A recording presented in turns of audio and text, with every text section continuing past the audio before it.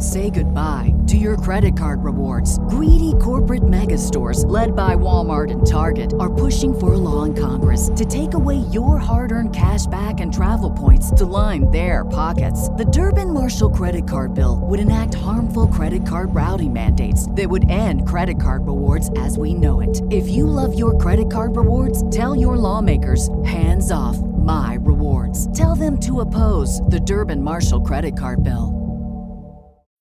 When you need mealtime inspiration, it's worth shopping Kroger, where you'll find over 30,000 mouth-watering choices that excite your inner foodie. And no matter what tasty choice you make, you'll enjoy our everyday low prices, plus extra ways to save, like digital coupons worth over $600 each week. You can also save up to $1 off per gallon at the pump with fuel points. More savings and more inspiring flavors make shopping Kroger worth it every time. Kroger, fresh for everyone. Fuel restrictions apply. O'Neal. It's not bad. It's about when he goes back to WCW. They also spend the first 15 minutes discussing college football, which really resonated with me because we do that. But yeah, no, it's not bad.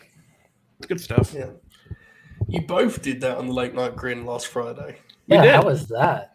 Myself, fun. O'Neal, and Oracle talking about the college football after you cowards left us. Oh, bro, I was in such a bad way, man. I kept turning my camera off so I could blow my nose. Cause I didn't want to, I don't want people to be talking and everyone just looks at me while I'm fucking got shit coming out my nose. So I kept doing that, and it got to a point I just had to get up and just walk out, and I just stood outside for 5 minutes, and just let myself breathe without feeling like I was gonna have a heart attack. It was terrible.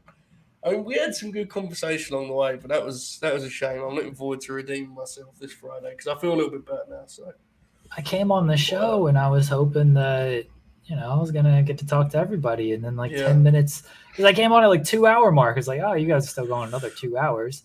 And 10 that's minutes when we were later, going to be gone. We were going to do 2 hours and go. That's what we said on the show. Oh. Which would have been even funnier if you just showed up and we just were not there. Yeah, and you guys are just gone. I would have been a little what the fuck, guys? Yeah, that would have been something. So anyway, people are here apparently. So Bob, I tell don't the people believe what it. you're Send doing. super chats if you're actually here. Bob, you got a big show that you're reviewing 2 pay-per-views, right? Yeah, we're reviewing War Games and Hard Times 2. Yeah, I didn't watch any of this, so You didn't watch any of it? no. Yeah, I watched one of those shows, and I didn't even watch AAA. I was going to watch AAA, but I was watching the Michigan Wolverines win the Big Ten title. Wait, Jeremy, didn't you watch the NWA show? Didn't you tweet about it? Yeah, I watched it live. I fell asleep during the main event of War Games. I rewatched it this morning, so I have seen it, but I was so exhausted from this week, and I hit a mental wall yesterday, and I fell asleep during the middle of it. Well, not even the middle of it, the very beginning. I didn't make it past the first 5 minutes of Gargano and Carmelo. These things happen in MMA. Bob, Yeah. How many notes have you got for today's show? We're just going to kind of freestyle it a little bit. Okay. Do we have anything to take care of, or should we let Bob get straight into NXT War Games? What do we think, Jeremy? Let's get NWA Hard Times out of the way because that's what the people are really here for anyway. That seems like a bad idea.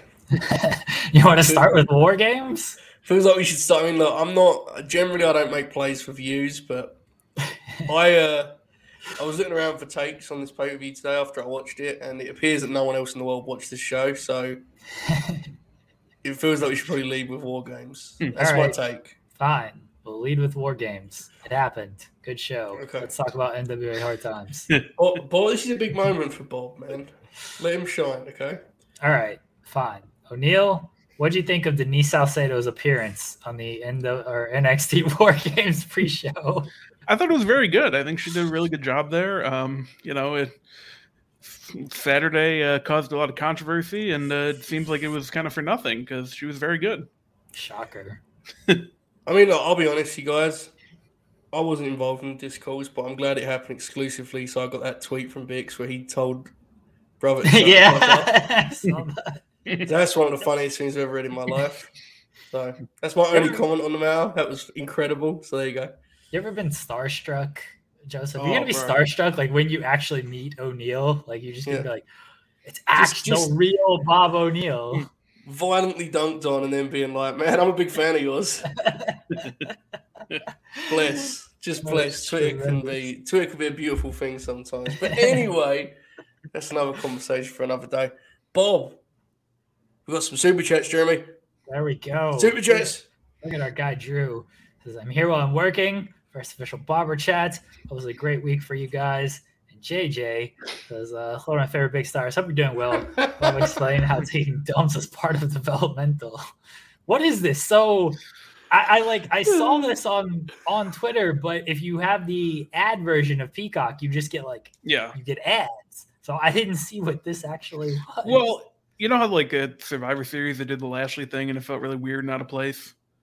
Yes. So they did that, except it was with Ike Manjiro like ordering a bunch of food and then shitting, which was also very out of place. I'm not going to lie to you.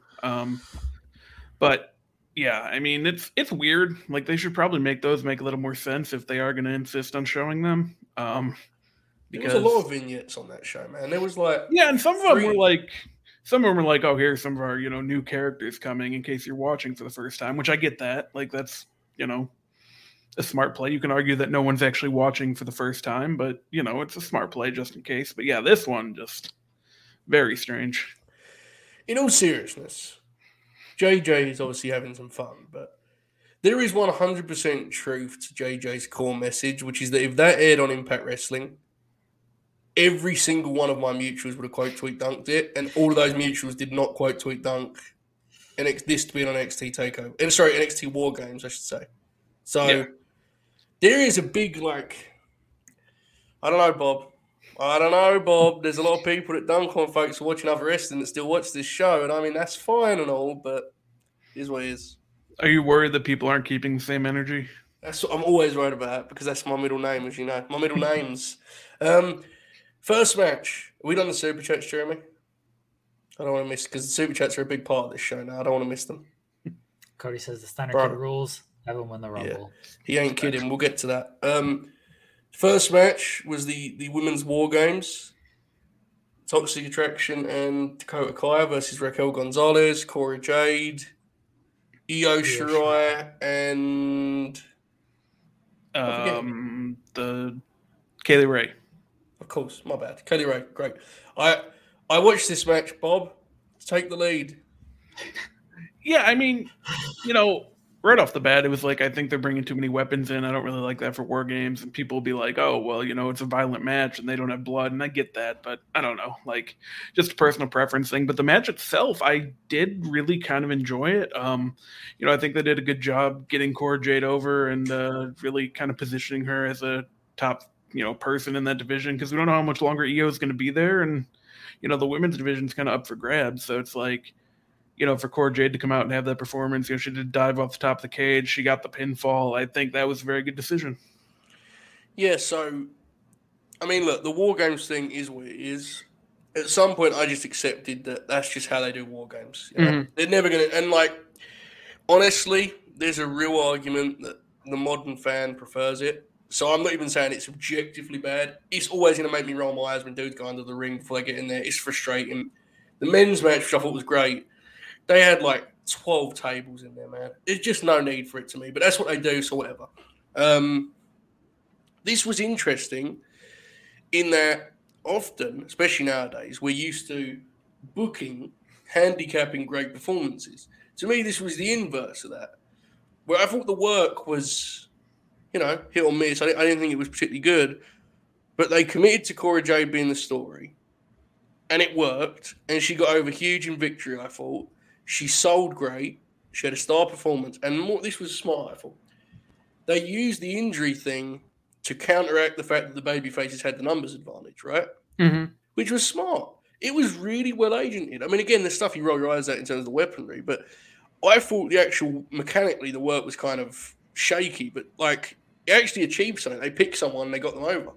I can't really be too critical of it. Jeremy, what about you?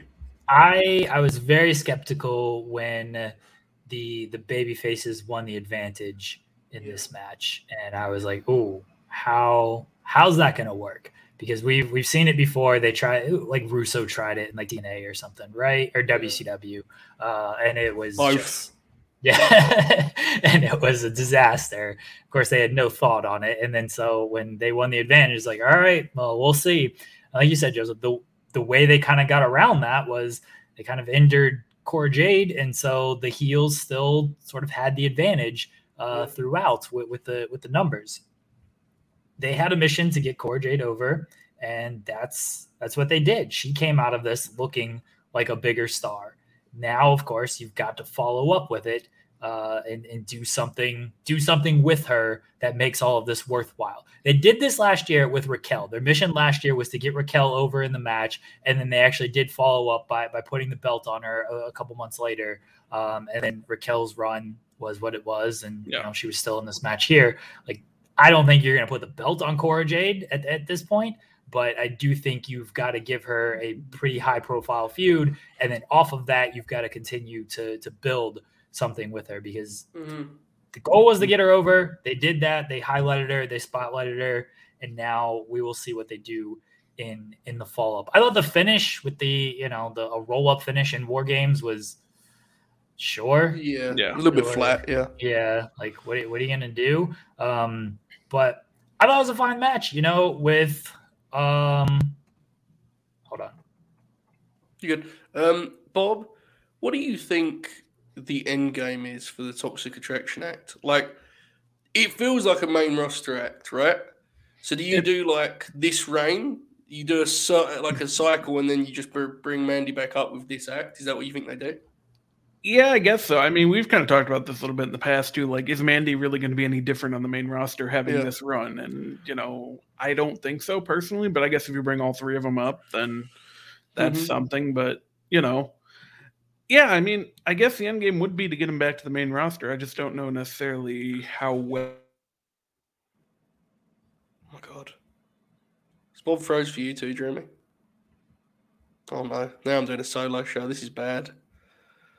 Well, anyway, Bob's frozen. Jeremy has left the program. This is NXT War Games, folks. Should I just proceed, or should I wait for the family to return?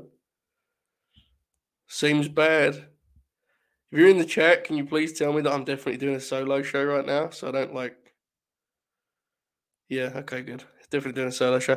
So, yeah, to just follow up on that.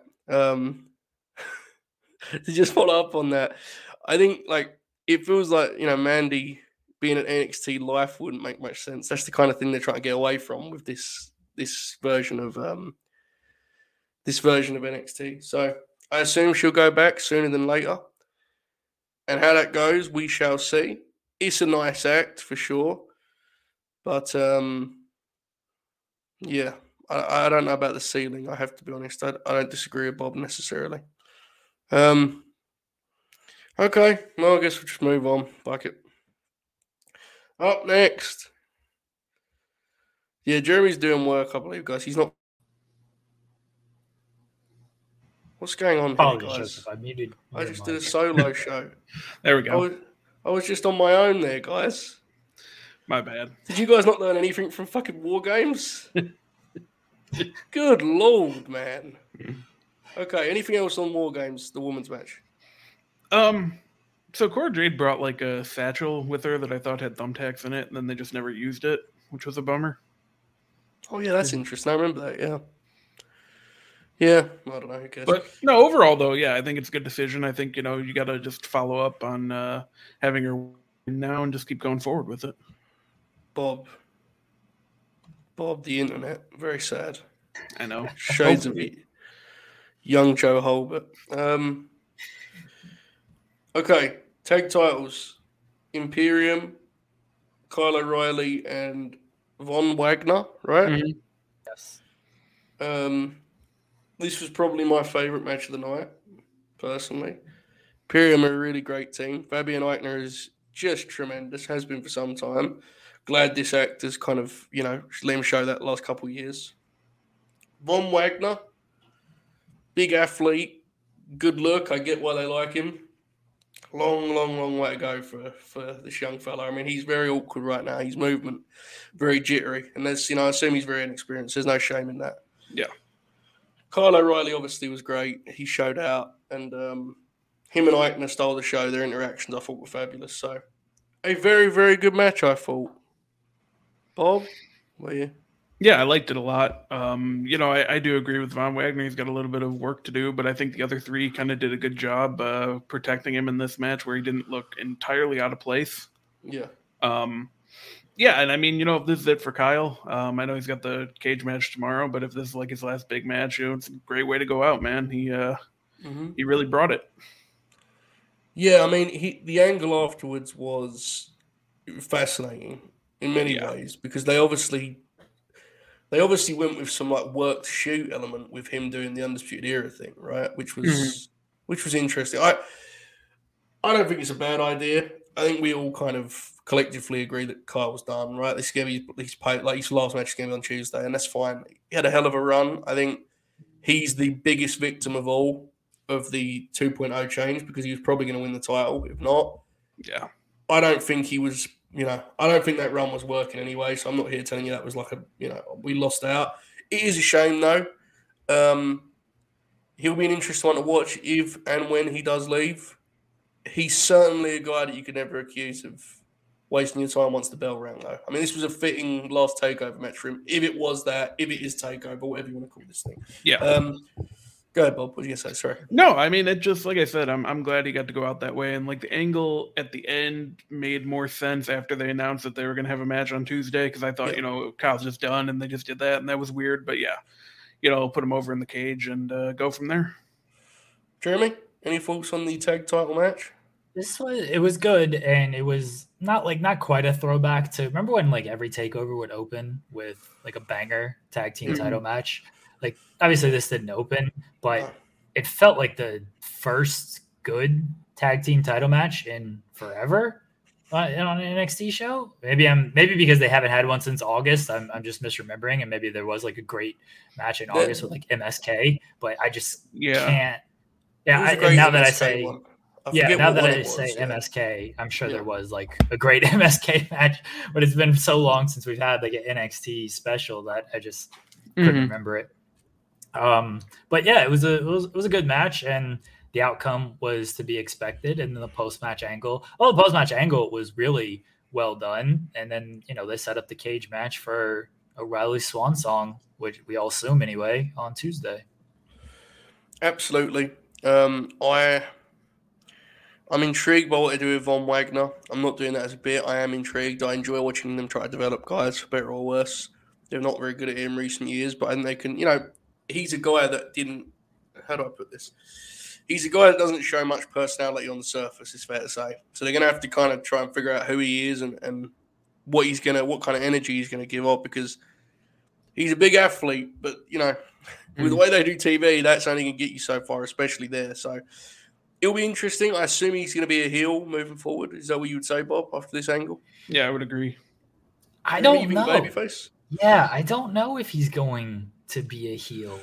I mean, maybe. Otherwise, like, why would you do this type of thing? Remember when he was on – probably not. You probably don't, Joseph, but O'Neal. Remember when he was on Raw for like 2 seconds, or maybe it was SmackDown as like – yeah, it was Adam Pearce's bodyguard or whatever, and they never followed up on it.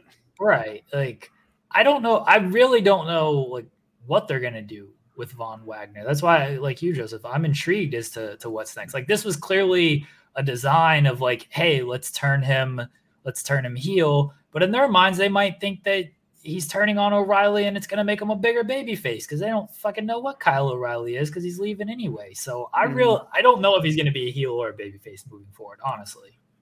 That's fair. I'm just looking here. He has been signed since, good Lord, he debuted in May 2019. Yeah, this is where I kind of question there. Well, I suppose the pandemic. Never mind, ignore me. Pandemic hurt. Obviously, there was no house shows, but still, it's a long time. Anyway, moving on. Hair versus hair. Duke Hudson, Cameron Grimes. This was a match, right, Bob? They did a Yeah, match. it's perfectly fine. I mean, like it's weird when the guys with the shorter hair lose those matches, but They'd ultimately, already cut Grimes' hair, though, right? that's true. That's a good point. Yeah. hair versus hair matches kind of they are. I like Cameron Grimes quite a bit still. Me too. I do too. I would like him to kind of be in something a little bit better than this going forward, and we'll see. He can really sell. Hudson remains one of the big, I feel like there's something there and I haven't quite figured it out yet. I don't think they have either. I think there's definitely a weird charisma to that dude. There's something funny about him. But their presentation doesn't seem to tap into that particularly well from what I've seen whilst we're in the video package anyway. So he's an interesting one too. Big guy, obviously good look, but comes across a little bit generic on their TV, which I think is something they need to figure out. The match felt a little bit like a TV match. Could have done with some desperation and some intensity, considering it was, hair versus hair, but whatever. It was fine. Jeremy, anything on hair versus hair?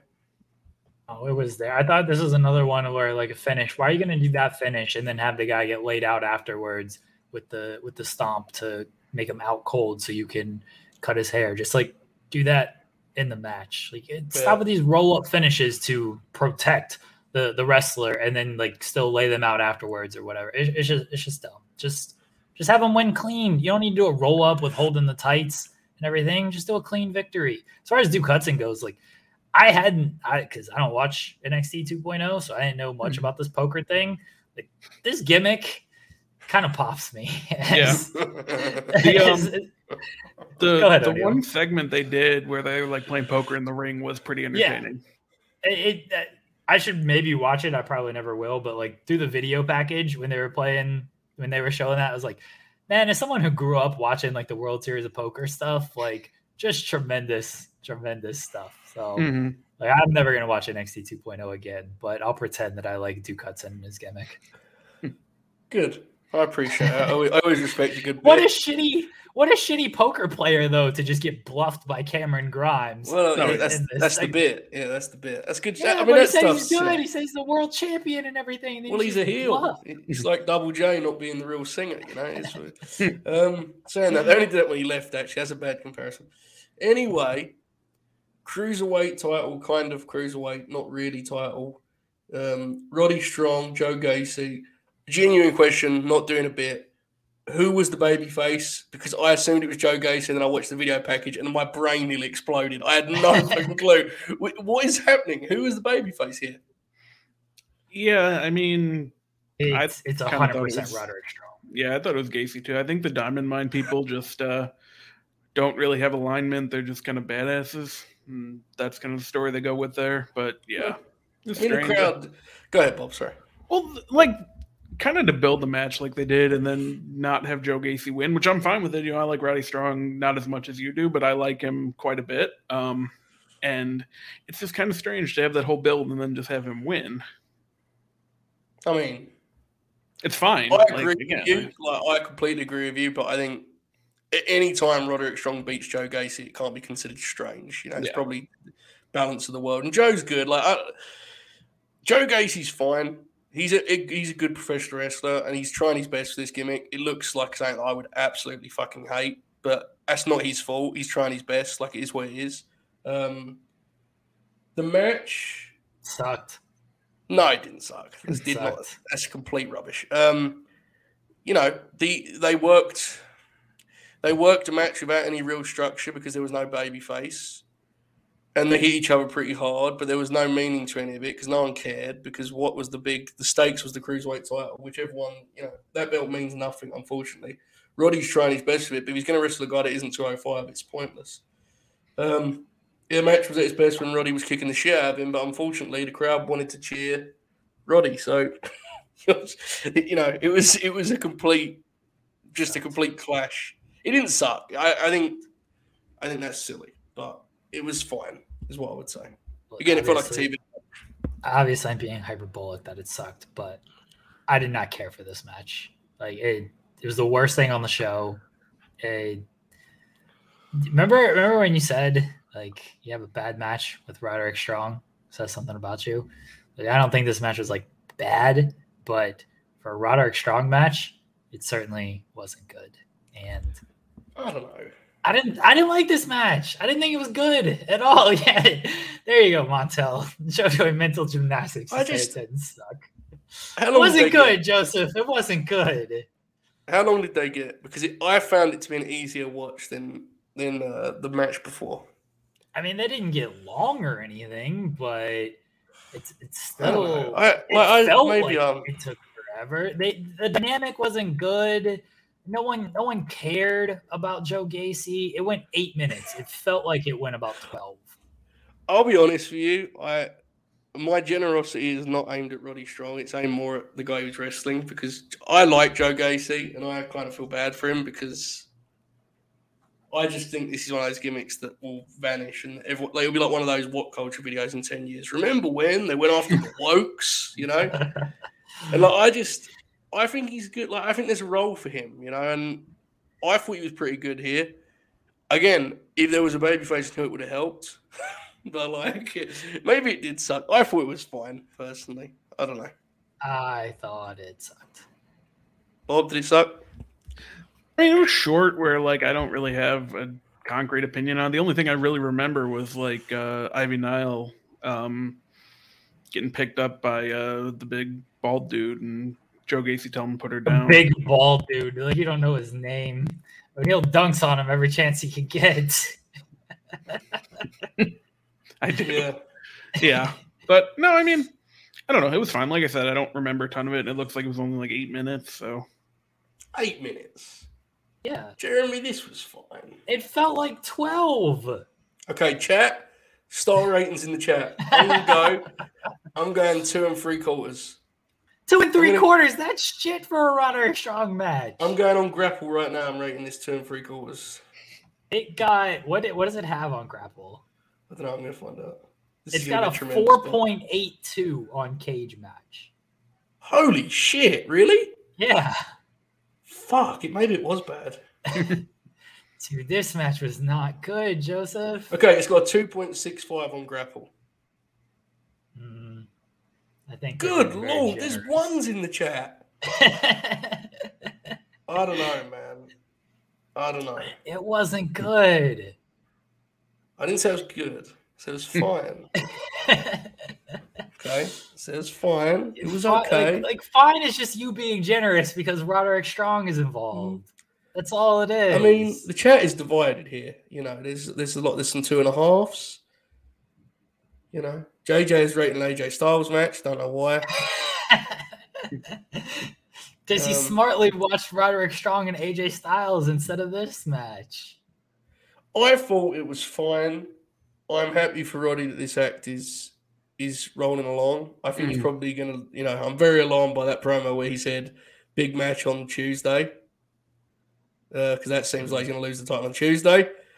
Look, I'll be real, and people like doing a bit about it, and I've definitely made a show of it on the Late Night Grin especially. I've said some interesting things. But Bob knows what I'm referencing now. I'm going to leave it at that, because if I say it on here, that'd be very bad. I think it's good for Roddy that he's in this role, and if it's the role he wants to do, I think, you know, all how. I don't really see him the same way I see some of these other guys that are wasting their... I mean, to me, it's like he really wanted to be there for a long, long time. He got there, and, you know, if he wants to stay there, then God bless. I mean, he isn't a caricature yet, right? He's still Roddy Strong. So as long as he's not, like, you know, eating stuff and taking a shit on pay-per-view, I think I can live with the Diamond Mine, which I think is a good act. So there you go. Okay, moving on. Main event. Oh, we're at the main event, right? Mm-hmm. Yeah. War Games. The black and gold team of Gargano, Ciampa, LA Knight, and Pete Dunne versus the new team of Carmelo Hayes, Bron Breakker, and Tony D'Angelo, and someone else. Grayson Waller. Grayson Waller. Bob, your thoughts? I think it was good. I think they went a little bit too long, as they tend to do with the men's War Games matches. But overall, I enjoyed it. Gargano coming out to his old music was a nice touch, in case, he's not going to be around anymore. It's cool. I liked his gear. Just more than anything, just focusing on Braun Breaker, where he's clearly going to be the guy. They seem to know that. He seems to be, coming along in the ring as he should be. And, just like the first match, he was able to get the pinfall, and he's clearly the guy that they're going to get behind. So that's the right decision. Yeah, this was, I think this was very good. Again, for a WWE War Games match. What is Grayson Waller's gimmick? Is he the one that was dressed like a shooter? He has, like, trunks on, like he's boxing. Yes. Yeah. What does he... Because they kept saying he wants to go viral. What does that mean? Yeah, I'm not... Joseph, I don't watch the program. I don't Well, know. I thought he was... Yeah, I don't really watch the weekly television. I thought he was just Australian. I thought that was his gimmick. Just guy with an accent.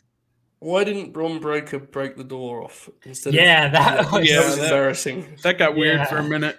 Yeah. Because I thought he was struggling with the bolt cutters. Wasn't a good look. No. Okay. But yeah, no, I mean, he's the guy.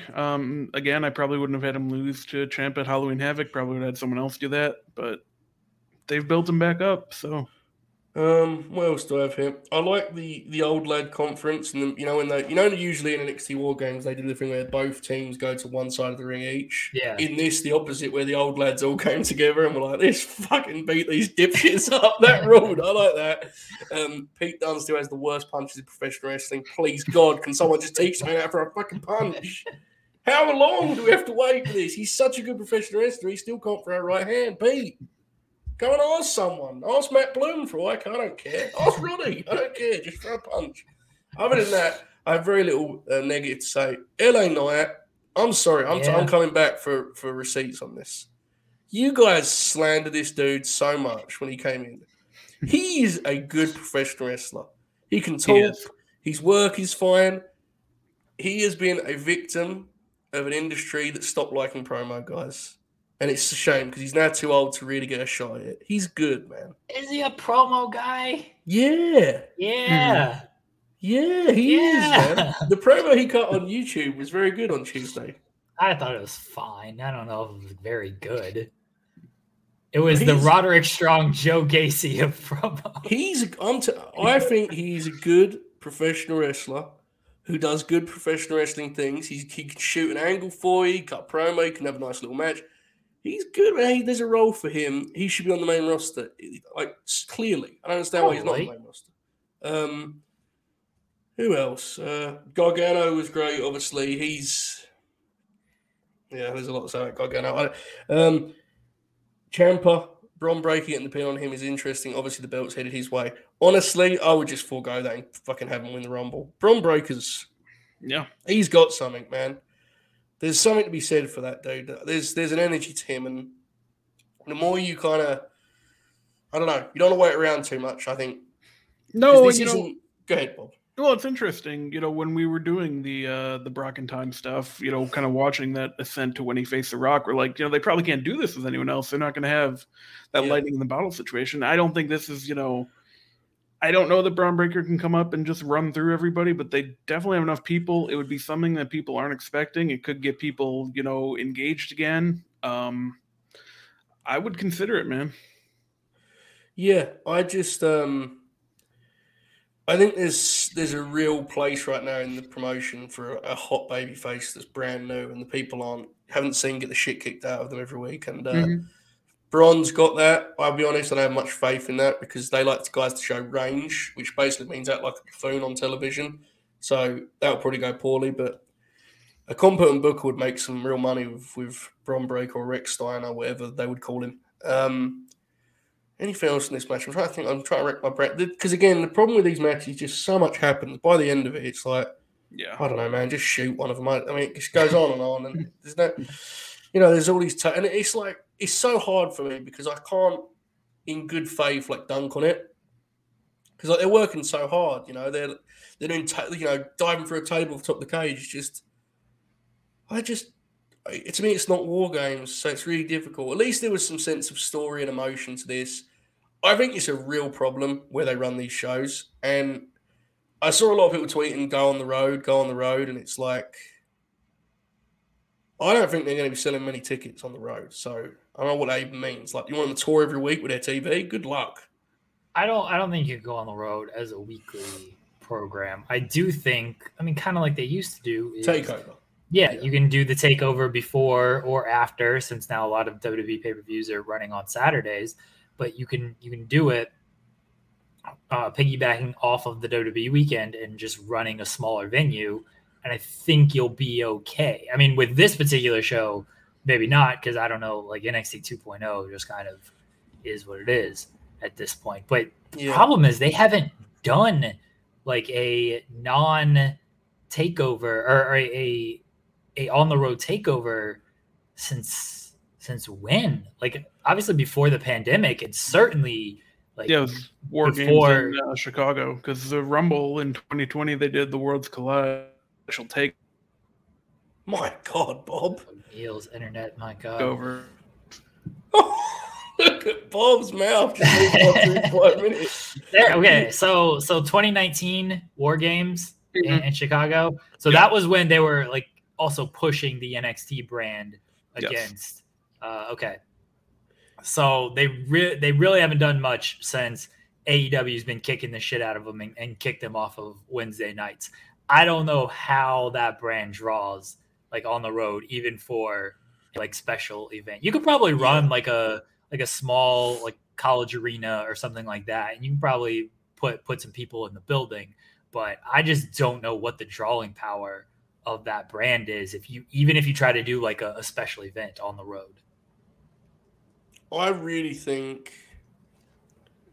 actually think people will be shocked how poorly those shows would go. Like, you look around the industry right now, outside of them top two in GCW, which is hilarious because the other promotions have TV, but like they ain't exactly selling many tickets. Colt Bauer's selling. He sold 60,000 tickets in Mexico City last week. So other than him, obviously, because he's doing it. But yeah, it's interesting. But the point I was going to get to was whatever they can or can't do, they probably need to leave Florida because, unfortunately, this crowd just likes the old NXT guys. Mm-hmm. Yeah, and I don't know. I didn't like the show the last couple of years, so I'm not here to say that's they're right or wrong for that.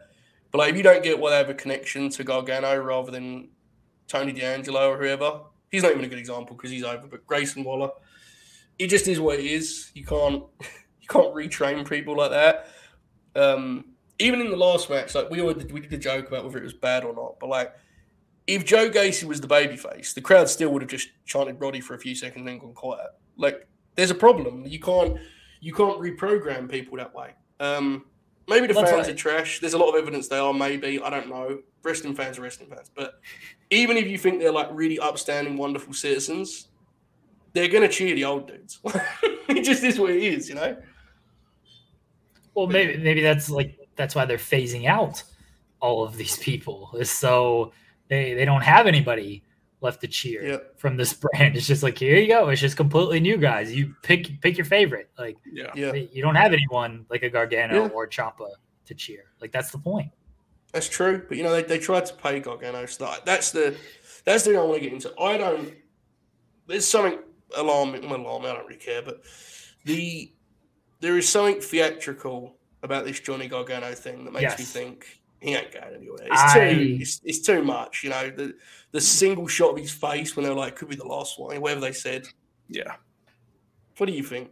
I'm completely with you on this because O'Reilly and Gargano were pretty much in the same boat as far as contract and potentially leaving. O'Reilly, they had him take the fall.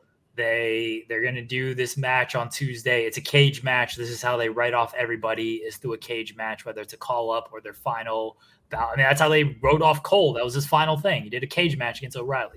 This is how they write people off. Like, O'Reilly is 99.9% sure gone.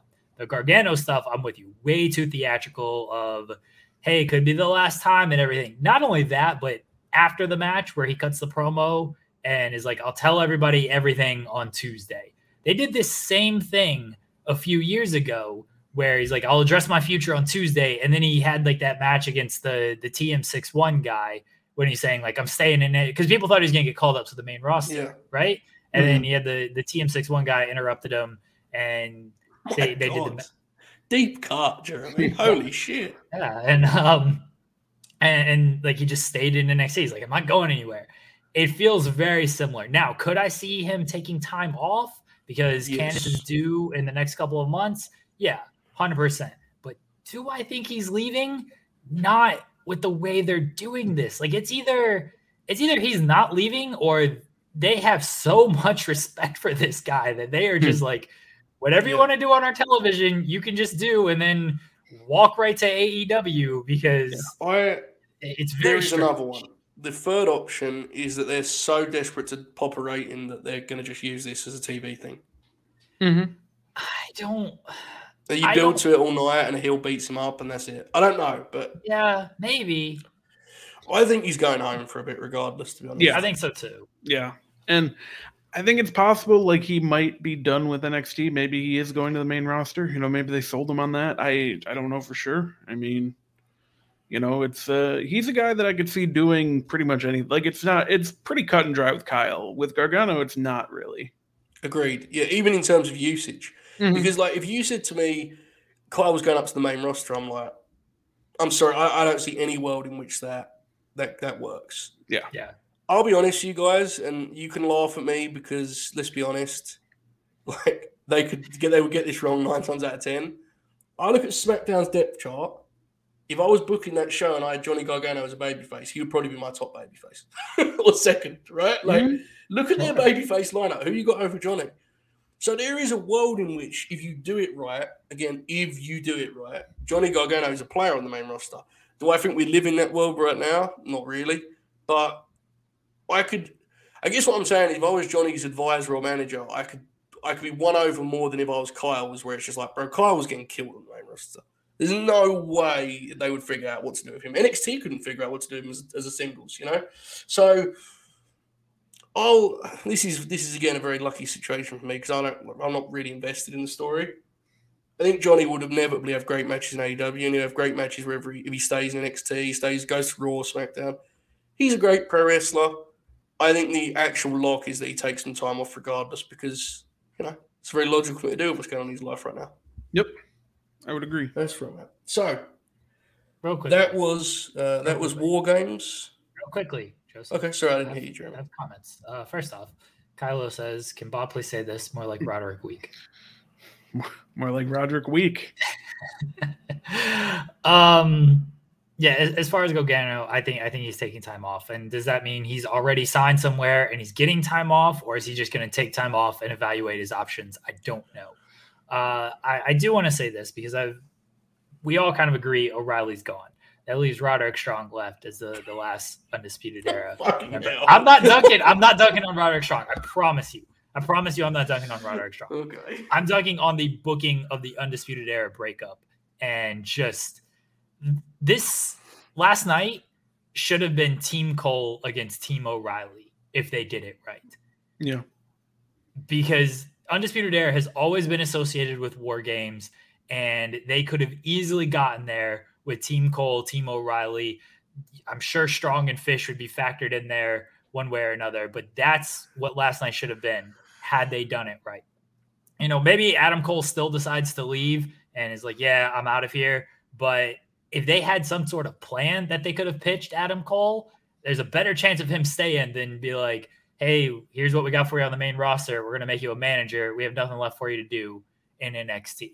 And maybe Adam Cole still leaves, but the fact that they didn't have anything to pitch this guy on, it made it a little bit easier for him to walk out that door. If they could have said, like, this is where we're headed, this is what's going to happen with the breakup, here's what we're going to do, then we're going to transition to the main roster, and here's what we're going to do there's a better chance of him staying. I thought it was a complete, and this just once again goes to show that they have just fully changed over into NXT 2.0, and they don't give a shit about Undisputed Era and everything that faction meant to the brand and how they completely botched this breakup. It sucked that nobody from Undisputed Era was in that match last night and that they completely botched the breakup of that group. I think that was done on purpose. I think it would have made a lot of sense to do LA Knight and Joe Gacy as like a story, whatever the fuck that would have looked like, and then have Roddy in War Games on the original team because he is obviously more of an original than LA Knight. Mhm. I think that was a conscious decision, Jeremy, frankly. I think they wanted to move completely away from the Undisputed Era guys being in that match, which is, to your point. I'll be honest, I think you're right, but I think the real answer is whenever Adam Cole dropped the world title, they probably should have just moved up. And you probably should have built TV around them as a heel act on the main roster, which we all knew was never going to happen for many, many reasons. Like, I don't know, man. That act was really over. You probably should have given that a run on Raw or SmackDown. When did Adam Cole drop the world title? 2019? 2019. Yeah. I mean, that would have been 2 years since they debuted. You know, you could do it then. Like, you can... to me, their inability to move it up was what killed it. And we can analyze the details of the breakup, but if we're being honest, them having their whole run and splitting up in NXT was a loss to begin with. That's a failure, you know? You got to try and maximize that act on the main roster. And it's a shame they didn't. I don't think it would have gone well, but it would have with any sort of competence because, my God, I mean, what more interesting could they have done? And, you know, as mentioned in the chat, that was the moment when Cole beat Bryan on SmackDown. Yeah, You should have accelerated things because Roddy beat AJ and Shinsuke. Yeah, I don't know what Cole and Bobby did, but like you basically set the stage for them to be a main roster act. they were in the New Day and Viking Raiders match Right, at there you Survivor go. Series. And New Day or Big E said like they wanted to work a program with Undisputed Era. Okay, so this is November 2019. Yeah. Mhm. So what was on SmackDown at that? That's just gone to Fox. Who were the big heels on SmackDown at that time?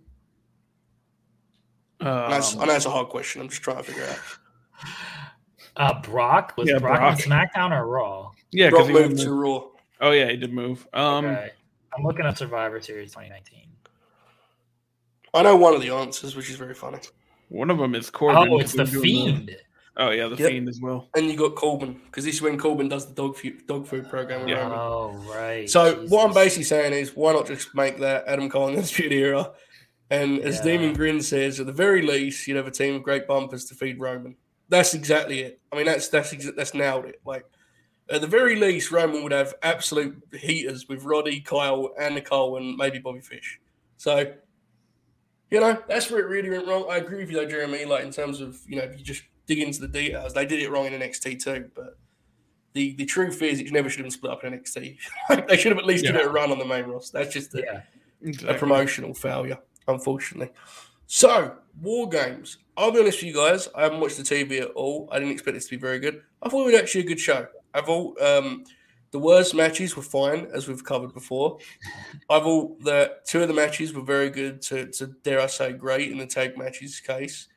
And the opener was successful in what it went out to achieve. I didn't find it to be a hard watch or a boring watch. The vignettes some of them were embarrassing. And, they need to, seriously, I mean, that stuff's on TV, grow up. But as a wrestling show, I can't dunk on it much, really. I actually thought the in-ring was strong. Jeremy, what did you think of NXT War Games? I mean, it put me to sleep, so I can't say that it was a great show. It was fine. Like, it was good. I will say it's good. Like there were the two matches that we talked about were fine. One sucked, and then the War Games matches. The War Games matches were what they were in 2021. This is just how War Games are going to be. Neil was just completely offended by all of this. They're what they're going to be in 2021. They tried to make two stars. I definitely think Braun Breaker's a made guy in NXT. Yeah. I don't think they're going to screw that up. I know people are upset that he lost the title match to Ciampa. They've done enough damage control on that to where it's not as big of a deal. Should they probably just strap them up or just put another person in that position? Yes, but they've done enough damage control on that. Braun Breaker, at least in NXT, is going to be fine. Cora Jade is the one where, okay, now you've got to have some follow-up to it. But overall, it was a good show. I can't say it was bad. Or is it going to get me to watch the television weekly? Probably not. Yeah, I mean, but that's part of that is that like it's just blatantly not for me, right? Like I mean, it's just it's for people that like 1993 WWF, and that's fine. What would you give it out of 10, Jeremy? While we wait for Bob to come back as a show, because you give how many stars did you give Roddy and Joe Gacy? 0.25. No, about like -2. -2. People like could be. I said it put you to sleep, and then it was good. Like, man, I was just exhausted. I had a long week. I had a very long weekend. If you guys knew about my weekend, you would understand. It wasn't NXT's fault. It was they could have AEW could have been on. I might have fallen asleep during that. It was a long week. I would say it's probably like a 6.5 to 7, I guess. Yeah, I'd be at 7. Yeah. Bob, final thoughts on War Games? Yeah, it was entertaining. I like both the War Games matches and the other stuff. Like, that tag match really stood out, and then the other two weren't super for me, but they're both like less than 10 minutes. So, yeah, I give it probably about a 7 as well. It's a pretty good show. Definitely a show where your expectations were important. If you somehow went into this thinking it was going to be another like old school takeover, I'm not trying to be a dick here, but that's on you. Like, look at the lineup. You know what you're getting. You get what you get, I suppose. It was better than I thought it would be. And I would say, yes, 7, maybe a little bit higher, maybe 7.5 for me. Bob, out of 10? Crazy. Yeah, probably about 7. I think 7's even generous. 6.5. Anything higher than a 6.5 and you're biased. I went 4.9 stars on Grapple for Roddy Strong vs. Joe Gacy. I'm a big thing for me, to be totally honest with you, and we're going to get into this with the NWA show, which I would also give a decent review to. A big thing for me is, and chat needs to realise, I am a huge fan of mechanically sound, but ultimately boring professional wrestling that goes about 10 minutes. And, there was a lot of that. Like, the middle matches don't bother me because they're just TV. Same goes for this NWA show, which we're about to review. Stick with us, viewers, for the hottest pay-per-view of the year. NWA Hard Times 2. I have notes. I don't really want to go match for match on this because there were 25 matches. I'm going to say a match I liked, and Jeremy, you're going to tell me if you also liked it. Okay, you ready? Okay. Yep. Opening match, Austin Aries versus Rhett Titus. Legitimately a nice match. Very much fit the description of what I just said. It was a nice junior heavyweight match, and they had the tight wrestling exchanges, and then they did the head drop deal, and they escalated things some. Aries still has some juice apparently as a wrestler. He took that great bump on the monkey flip. Rhett Titus is always good. I understand there's a lot of baggage with Austin Aries. Bob knows that more than most, as he's a legitimate enemy of the man, which is hilarious in so many ways. But the match was fine, right, Jeremy? The match was pretty good. Yeah, this was probably the best match on the show. It's weird. The first half of the show, I thought had quite a few that were decent. Yeah, and here's the thing: they're all they're not great matches, but they're just fine little matches. It falls off. I also like the next couple here, but yeah, I don't disagree with you necessarily. It was good. It's that, or what are the other ones that you think? I liked OGK. I like their match with Stevens and Kratos. I like Colby Corino and Doug Williams, even though it got a little bit shaky at the end. And Kiera Hogan and Mickey, I thought was good too. And they were all at the front. So yeah, I think Kiera and Mickey is the other one that I'd say would challenge Aries and Rhett Titus for match of the night. How far do you go with an Austin Aries push in 2021? About the same as his height. How do you feel about the job of an announcer on a show like this, right? Because we all get it. It's difficult. You have to put over the promotion, but when the announcers multiple times say that NWA is the best roster in the world, Dude, Mick Foley said that. Yeah, well. Yeah, I know, but Well, dude, when Foley comes out here and he's like, the passion, I see the passion. It's hard times, and the 20 people of you, the talent in the back, the future of this business. Hang on a second. We need to do this. This is fair. Okay. Yes, this is fair. We all agree we're a family here. The NWA is not a big drawing promotion. Right. They definitely could have sold more tickets than that, right? I actually believe because it seems like they genuinely sent a message to fans and said they couldn't come, right? Yeah, that's what it seems like. Is there was restrictions and they couldn't put more in the building because literally every single person had their mask on in the building. Yeah. My issue with it is like if you're gonna do we can't we can't pack so many people in there, like maybe don't put them all in one little section there. Like there's 2 sections to the side, maybe space them out a little bit. It's so, your protocols are a little bit better here. Cause dude, that shot, what are you laughing so hard at, Joseph? I assume Bob's just being like, no, just the way it was shot because they do. Yeah. Like they shoot the audience, right? So you have as you said, there's 3. How would you describe them? Like 3 sections. Yeah, and there's none on either of the 2 side sections.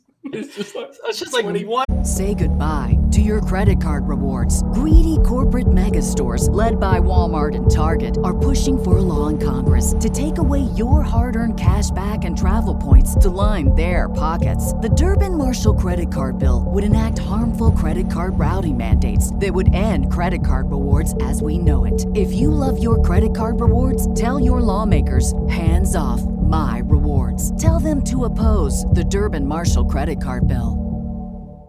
Our bodies come in different shapes and sizes, so doesn't it make sense that our weight loss plans should too?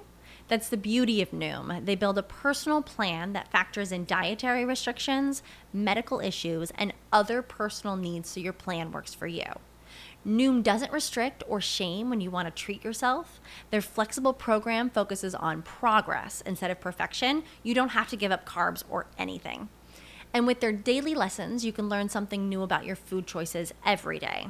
After just a few days of using the app, I learned how to recognize cues for overeating and how to choose the right foods to feel full. Stay focused on what's important to you with Noom's psychology and biology-based approach. Sign up for your trial today at Noom.com. That's Noom.com. And check out Noom's first ever cookbook, The Noom Kitchen, for 100 healthy and delicious recipes to promote better living. Available to buy now wherever books are sold. Middle section has fans that are mostly full. Like there's some empty seats and stuff, but they're doing this announcing where they're like, Matt Striker does it with the majesty of the sport, and they're like, the talent we have in the alliance, they're talking about it with such grace and gravity, and there's just 40 people just sitting right in front of you, and there's empty seat. It just looked terrible. I mean, again, it's not their fault. So bad. No, but this is where you got to space these people out a little bit, and then actually mention, and maybe they did mention on the broadcast. I wasn't paying too much attention. They did to mention the announcement. Yeah.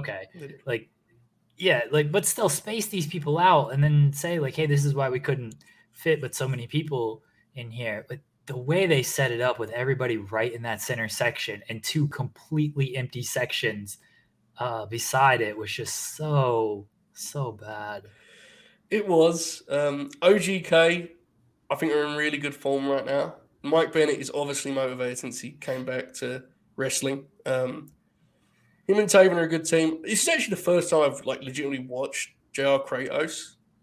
He's kind of cool, right? Old school big man. I like him. Stevens is there. They're doing this dynamic where Kratos is trying to bring the edge back out of Aaron Stevens. They've been doing this dynamic for about 10 months on television. You told me about this a long time ago and I asked you if they're heel or babyface. I remember this vividly. They got some nice heat on Taven. Kratos is kind of a big monster. He's fun. And the angle at the end was Stevens lost it and then got rolled up anyway, like a loser. OGK are a good team, man. They're maybe not for the Oracle of Wrestling, but they're a nice team. This match was pretty good, I thought. Jeremy, what about you? Yeah, it was fine. I do like OGK. We've talked a lot about Bennett, or not Bennett. Oh, we've talked some about Bennett, but we've talked a lot about Taven, like his role.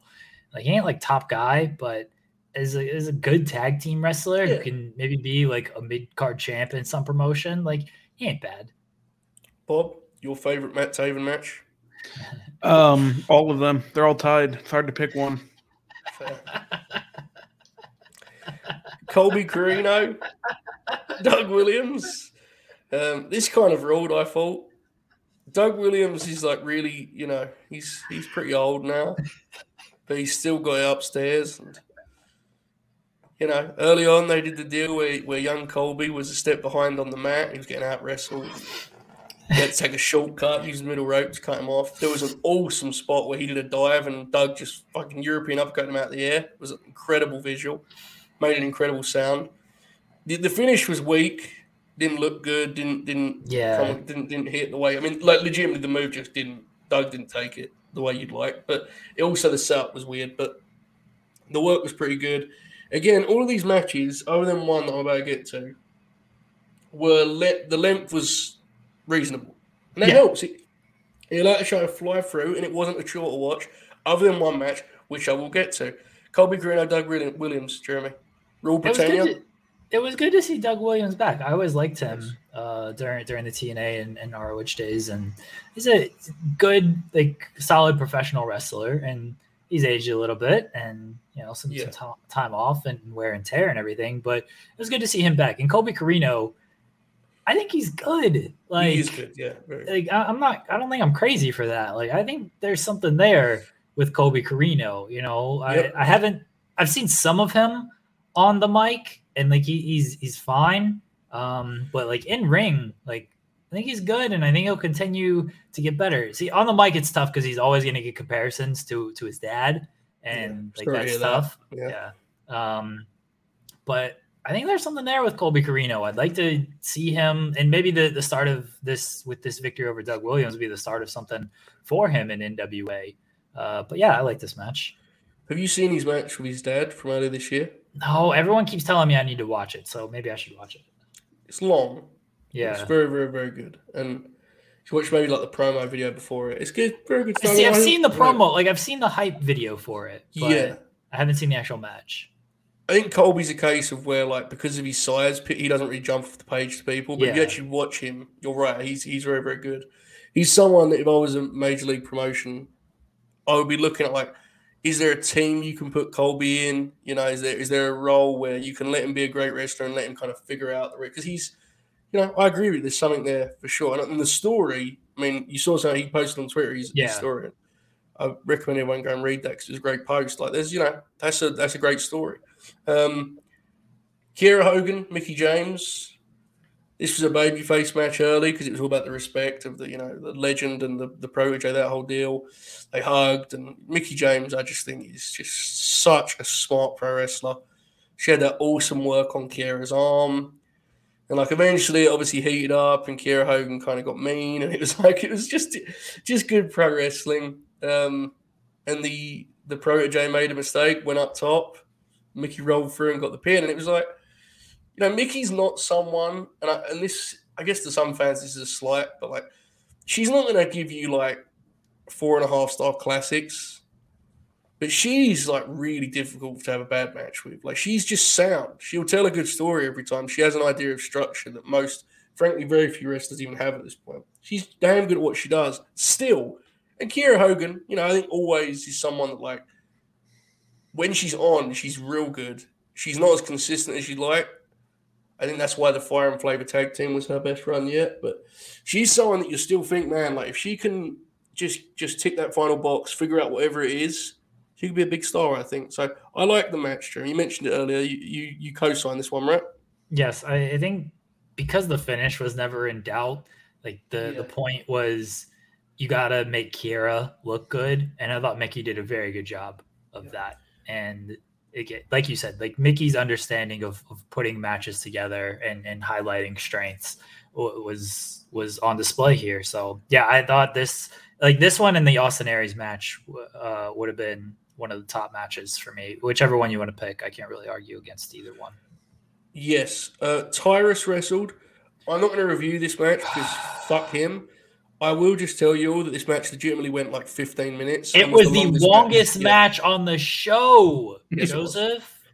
It was insane. I was watching it out of like some sort of bizarre intrigue as to just how bad it was, and it was worse than I ever could have imagined. I can't fathom why they're doing this. And if you're going to do it, at the very least, have the guy win in 5 minutes or lose in 5. Like, good Lord, man. It's like a rib. You're for 15 minutes. So I'm not going to lie or pretend about this. When the match kind of started and like I was watching it, and then the girlfriend told me I could come over, so I came over and I missed most of the match, but like I came back and it was still going. Yeah, and like she lives 5, 6, 7 minutes away, and it was still going. I was like, wait a second, why is this match longer than literally every other match on this show? Terrible finish too. Just an absolute collection of shit. Just awful professional wrestling. An embarrassment to the belt. An embarrassment to any promotion that intends to be national in any way, shape, or form. And it made the announcers look like buffoons who were talking about how great the roster is. A complete fucking catastrophe. And what honestly, the way I'm talking about it and the way Jeremy's talking about it makes it, if it convinces you it's like a so bad it's good match, no. It is not one of those. It is just shit wrestling. It's boring. It's uninspired. And this is not Sion's fault. Bless his heart. He's wrestling 15 minutes for that. I mean, good God almighty. Awful. Complete embarrassment. No, it's definitely not it's so bad, it's good. If it was, we would joke and we would have fun and talk about it in that light. This guy sucks. He is absolutely awful. He's been awful since... Yeah, always. Yeah. He hasn't really ever been good, but especially since returning to NWA, he's been just god-awful in every single match he's done. He's blown up within 20 seconds into the match. He's blown up within 20 seconds of the match, and they have to go 15 minutes, Joseph! It's crazy. What are we doing? I don't know. Mick Foley, car promo. I look forward to seeing him on Dynamite this week on color commentary. Mick's promo could be most explained by saying the check cleared, and I'm good for Mick. Chris Adonis, Judas. This was very bland and strange matchmaking because Chris appears to be a heel and was working like a big powerhouse, so sold as a babyface. It was not bad. And I'll make it clear after the last match because, it was fine. Chris Adonis I actually think is like underrated in terms of what he can do, but you have to match him with like, there's only so much you can do with Judas. Heel versus heel dynamic is definitely going to work either. Like the booking from this, like the moment they booked this, it was very weird. And like they tried, but they just had obstacles that they were just never going to overcome. See, to me, this is where, like I said, the second half of the show is weaker. Like La Rebellion and the end was fine. Yeah. It's like, you got any feel on that, Jeremy? Because I watched it, like the finishing stretch was okay. I don't know. At that point, I was kind of like, this feels like a show where they could have been a lot more selective in terms of the matchmaking. They tried really hard to make this match seem special. They did, the announcers and stuff, and didn't feel authentic. No. I was like, all right, like it was a fine match, but like the tag team match that was on before this was a better match. So you can't tell me that like this was the best match on the show when literally an hour or so ago I saw a better tag team match. Absolutely. Bob almost at the end, I'm sorry. Nick Aldis, Tom Latimer. Video package for this was strong. It was promising with Aldis' approach of like, let's just get down and fight. But then Latimer challenged him to a wrestling match, and Aldis just agreed, which was choice. I'll say it picked back up when he hit him with a pole driver, and it gave it some emotion again, and it gave an edge back to it.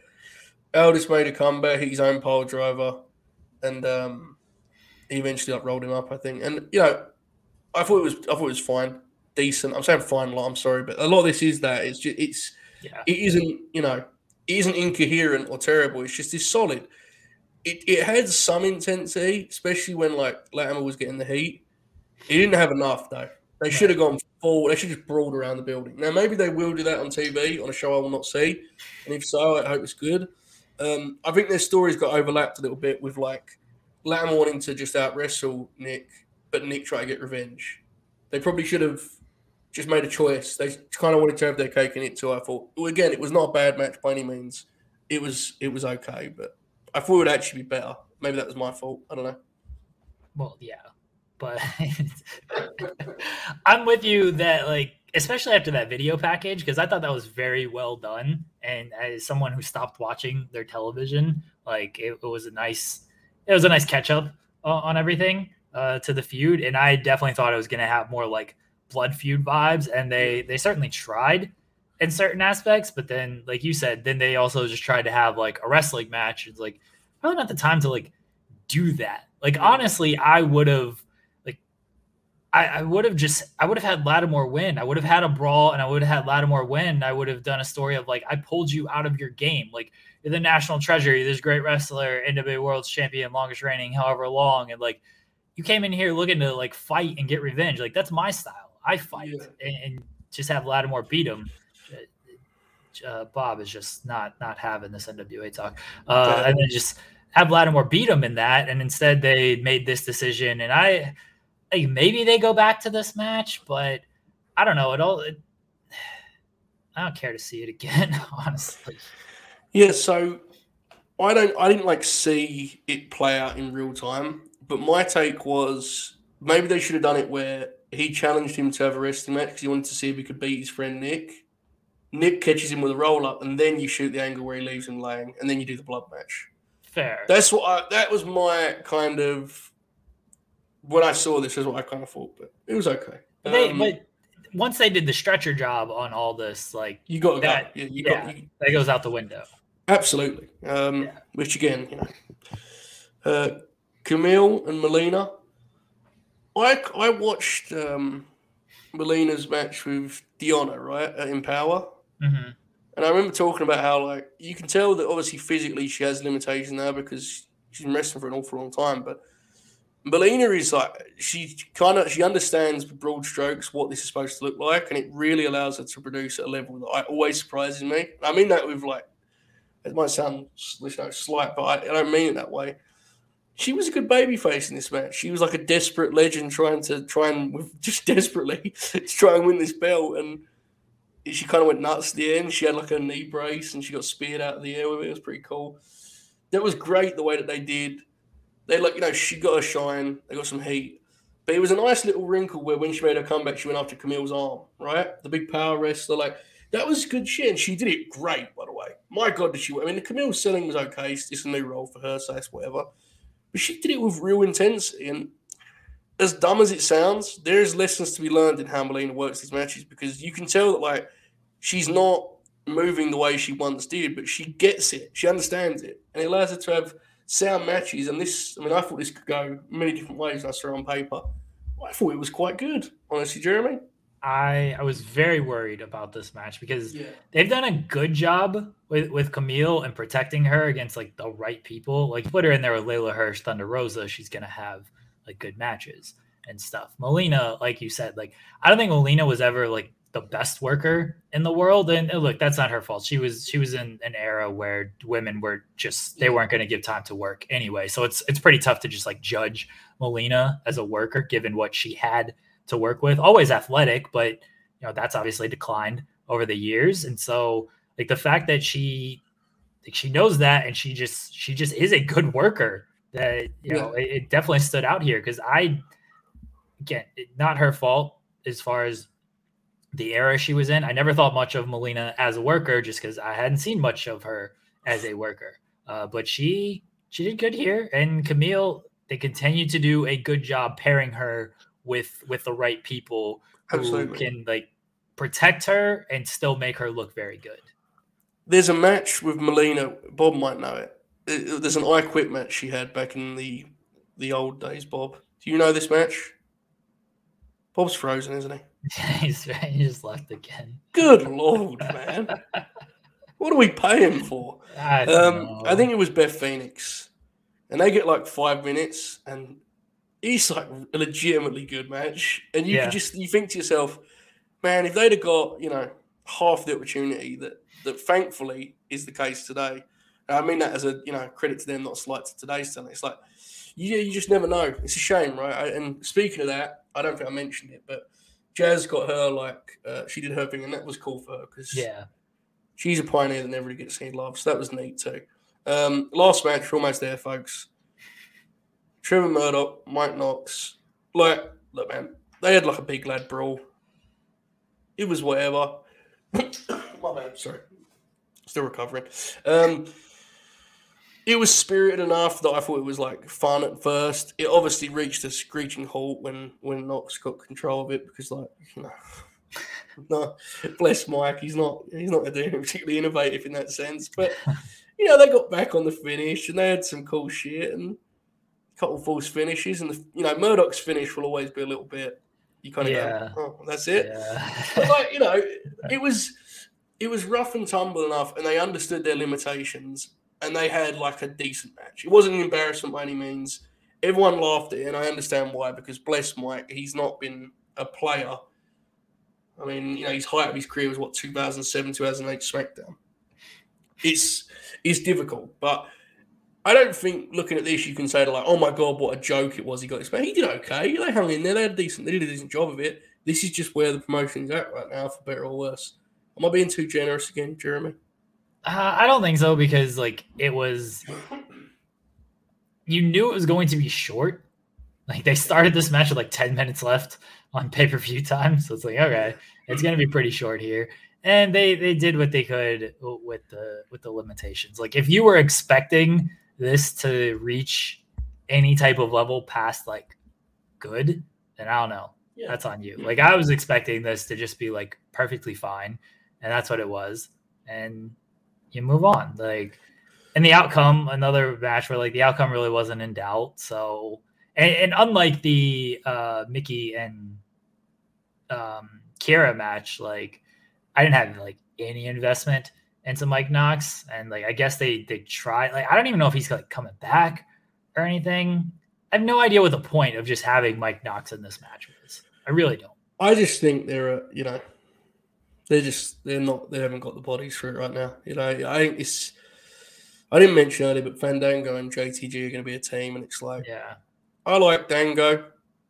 Seems like a very funny personality, but I don't think I'm going out on a limb or being mean by saying I'm going to be honest, guys. I don't think they're being particularly active in this free agent market. They're kind of getting guys that are, and Cardona closed the show here because Cardona obviously is making a point of being visible everywhere because he's smart and he understands that if you're on any of these shows individually, you're going to get lost. So he's on all of these shows. He's an interesting choice for NWA champ, unironically. There's definitely something to be said for him basically doing the bit where he kind of parodies the deathmatch thing and him being the gimmick that we do, where he's all of the greats, Funk, Flair, Cardona. He can do that shit. He'd do a good job with that. And then they'll probably go back to Aldis, which, I'm not even going to dunk on it because the truth is, guys, is this roster is what it is. And no matter how many times the announcers tell me it's one of the best rosters in wrestling, it isn't. And I'll be completely real. The fact that this show only had one match that I would consider bad, I thought was a genuine miracle. Now, if you ask me to rate the show out of 10, it's probably a 6, whatever, it's fine. But on paper, this looked like death. It wasn't at all. It was just a completely forgettable nothing pay-per-view, which by these expectations was a win, I thought. So there you go. Ant says it was a world championship match. Look, could they book a better world title match? 100%. But they put the title on Trevor Murdoch. They decided Mike Knox is the guy they're going to go with. What are you going to do? It should be better. It should clearly be better. But as far as, what was in front of us here and what my expectations were for this match, it was perfectly fine. The Cardona thing is, Cardona very smart. He's got a big role in GCW as the outside invader. Impact, he's getting challenged for the title next month. Now NWA is going after their title as well. And Cardona is good in this role because you can play this kind of different ways with Cardona. They're clearly positioning him as a heel based on this little closing angle here. And I think you're right. It's going to be very similar to the GCW thing of like tradition and everything. But then like when he goes to GCW, he's basically like the NWA babyface because he's like deathmatch wrestling. No, like this belt was held by Flair and everything, like actual good wrestlers, not Nick Gage doing light tube bullshit. So, Yeah. I mean, Cardona, the visibility is definitely like the biggest thing with him. Because I said this when I thought AEW might sign him, is like, this dude's got a presence, man. Like you can't deny it with his fan base and everything. Like he definitely has a presence. And NWA, with the lack of buzz that they have, literally using Mike Knox in a main event of their shows, they need something. And Cardona is the guy that they have chosen or had enough money to afford. Yeah, I mean, look, the thing is, it is a world championship match, but like, not really. I mean, we could be honest about what it is. Like, I like Trevor Murdoch a lot, but he's the NWA champ, and if that doesn't tell you what you need to know, then I mean, it's nothing new. Let's not pretend the NWA title was meant much in the last 25 years. Yeah. I mean, we have to be honest about where the promotion's at. I said I was going to review this pay-per-view, and I did. Jeremy watched it too, which I appreciate for content's sake. But, like, I'm going to try and cover these promotions that are fake national promotions. But, like, I can only so realistically come on here and tell you guys how to rebuild the alliance. Because, I mean, look, it's in tatters. It's been, the belt was most relevant when Cody wanted to win it on All Out. And All In, sorry. And that's awesome. That was a cool moment. But, like, it's not a real thing anymore. I'm sorry. It just isn't. I will say the real takeaway from this show, and it went viral on the Twitter, was Darius Lockhart's promo. Yes, now, but then he wasn't in the match. He was injured, right? He said. Yeah. He was hurt. Which sucks. I actually listed his name when I was talking about like guys they should go for that would fit their product, because I know what I'm talking about, obviously. Billy, hit me up. He is like, his promo is just so fucking good. Like I saw a couple of pre-tests. There's one he did on Lee Moriarty that's amazing, where he contrasts them and like he has this. His voice is too good for professional wrestling. Yeah, he's perfect for the studio vibe, and I mean that as a compliment. He should obviously be the NWA champion, whether he will be or not. I think. Because he was supposed to be in the gauntlet, which was which we didn't talk about, but it's supposed to be which is like their tournament qualifier thing. I feels like he's supposed to win that based on everything. Like Homicide ended up winning it, but oh my God, he did. Yeah, the pre-show. Yeah, it was on the pre-show. Yeah, so Homicide's part of their tournament now. Austin Aries. There's apparently 2 more spots left. Maybe if Lockhart can get in there, if he's healthy enough whenever I know they shot a bunch of television yesterday and today. Like if Lockhart can get cleared, somehow get in there, whatever. It does seem like they want to build that division around him, which should probably have a better role for him than NWA Junior Heavyweight Champion. We've seen this before. This is, Ricky Starks. Yeah. This make him the TV champ, and right. This is what they do. Like this is what they do with these guys. Like they just they put them in a certain spot, and then this is in the main event. Murdoch, they bring in Matt Cardona for this stuff. I'm with you on Lockhart. That promo was great. I listened to an interview with him. Everyone go check it out. Muscleman Malcolm did an interview with Lockhart that came out on Saturday. He's very smart. He thinks the business in a different way, and you gotta reward guys like that. You gotta trust guys like that, not get them in whatever bullshit they're probably gonna have him end up doing. But that's why he won't be pushed, because they basically believe that someone will sign him. And I don't work for the NWA, but I'm pretty sure they don't pay him well enough to keep him. Yeah. And that's the truth of it. So they will stick with guys like the ones we just mentioned that are going to be there because, of course, they are. It's like a worse version of what Impact has, where it's like, we can't push Ace Austin. His contract's up in March, Well, you can There's only so many times you can go around with these top guys that are going to stay forever. It's a real problem. The NWA is frustrating in that you do think there's a place for them in the market. See, I just don't know if it's a real thing anymore. This always baffles me on, we can't push them because they're just going to leave. How about you push them and you make the next guy? And if they go on to do greater things elsewhere, then fine. You can come back and acknowledge that of like, hey, you know what? They did these great things in AEW, wherever, like here, they did cool things here too. And then this guy beat him.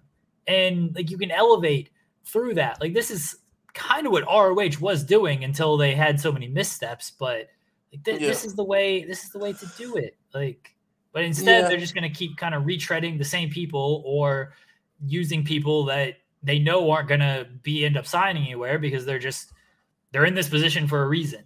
And that doesn't inspire anybody. No, I can't disagree. I don't know. There was a time in my life, Jeremy, where I would get really fired up and tell you the road to redemption for the National Wrestling Alliance, but at this point, I don't know. They don't seem to really straight up the middle, Joseph.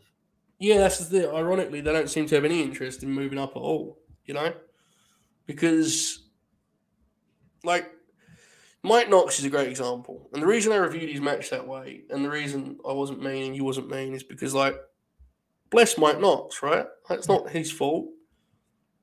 But you tell your audience with your decision-making what your kind of, you know, your perspective is. And unfortunately, and I don't think it's either their fault, it's just the reality of the industry.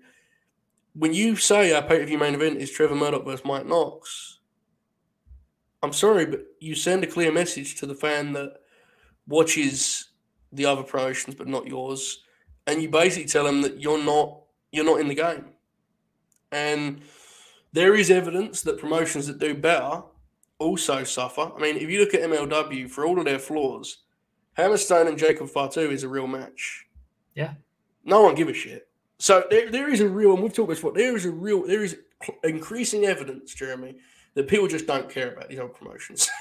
And they will have their audience that will stick with them forever, and that's it. And like, there's no up, there's no down. And that's sad, but I think there's truth to it. However, I also think there's truth to the reality that NWA isn't exactly swinging for the fences when they put out stuff like this. I credit the talent and the agents or whoever for making the most of what this show was. I thought they all did a good job, other than the obvious. And I thought, you know, if you spent your money on it, it was a decent show and you probably had fun. But you spent money on it. Sorry to hear that. Yeah, but I mean, it's, you know, we have to be honest about it. The show ended and it had the same hype it had going in. None. Yeah. And if you want to do that forever, then fine.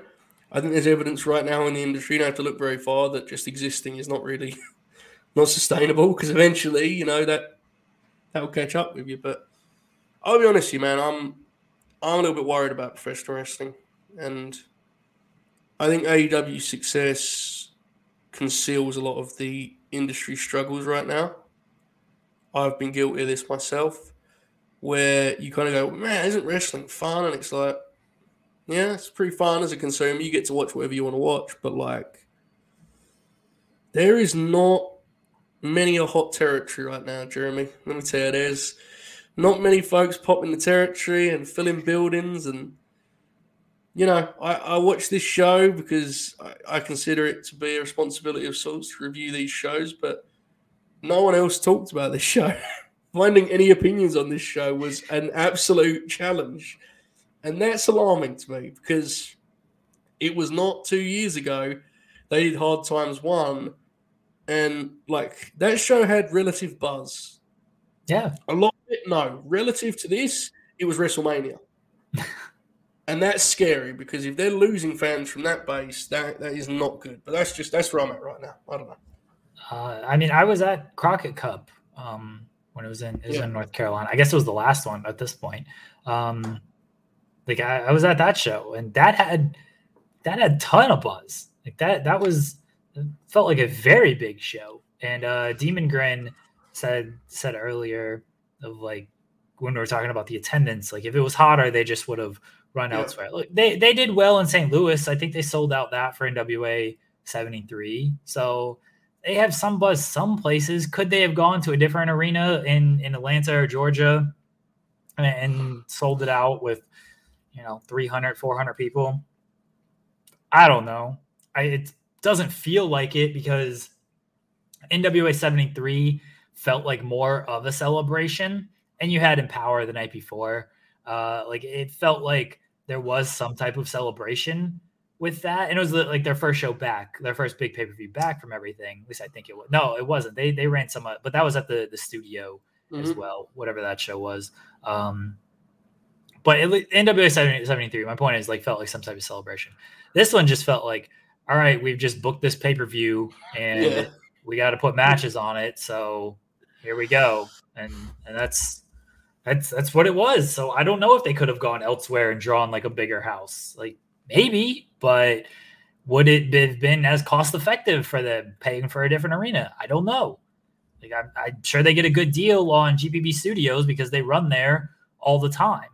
And, it's a drawback that they had to limit fans to capacity, but maybe they actually made money on this show. Who knows? But regardless, they're in a tough situation that they've put themselves in for a number of reasons, but they're in a tough situation, and I don't know if it's possible to get out of it. I really don't know if it's possible. There is stuff they do, to be totally honest, that I have like a strange appreciation for, in the sense that obviously with the one particular, idiot excluded, like it does pop me that there's just like these big burly fuckers on their roster that like let's be honest, everyone books for star ratings now, and like they're just, they're kind of harking back to the good old days in some ways, but then like you have to also, like, I'm not one of the only people in the world that will appreciate that. Like, no one that watches wrestling now gives a shit about any of that. Yeah, but when you do that kind of stuff, like this is where you've gotta telling stories here, and they don't do any of that. Like I'm fine if their roster isn't going to be like match quality kings or anything here, but if you're not going to do that, you got to find some type of investment with this stuff. And Trevor Murdoch, Mike Knox shooting one angle that didn't even air on your television. Like, here's my problem. Is that angle they shot was like an old school wrestling angle. And I saw it on Twitter. And the match, the reason to me, that's the sort of match that you'd have done on like the Clash of Champions. It's like, it's not like good, but fuck it, it's fine. But it's, like, even if you're right, yes, you could tell better stories, but let's be really honest about it. What's the first way to actually get buzz if you're not AEW or WWE? Have matches that people tweet about. Have matches that people want to see. They are not on TBS, folks. There are no kids out there watching on TV going, "Oh, Mike Knox is big." I think there's a misunderstanding of what the audience is. Let's be honest about this. If you aren't top two, you need to look at AEW and say, okay, our fans are probably going to be their fans. What percentage of their fans can we attract to our promotion? And how do you do that? Well, there's probably something to be said for a really serious promotion. Because there are some AEW fans that probably eye roll some of the comedy stuff. I don't, you don't, but there's probably some. Okay, cool. There is no way that fan also is going to pop for the fact that you've got Mike Knox in the main event. I'm sorry. It's not going to happen. You need to have an identity, but it can't be completely at odds with where the industry is trending. It just can't. I'm sorry. Like you can't. If Corgan's just booking to pop himself, then God bless.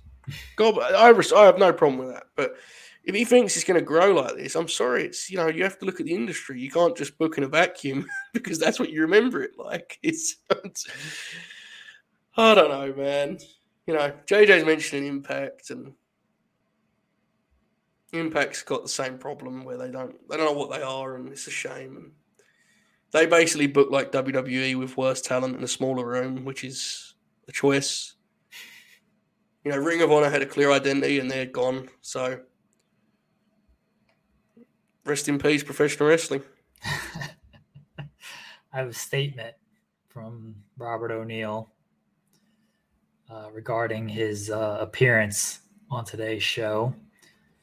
Robert O'Neill says, "All right, fuck this. I'm going to Best Buy and getting a range extender for my Wi-Fi.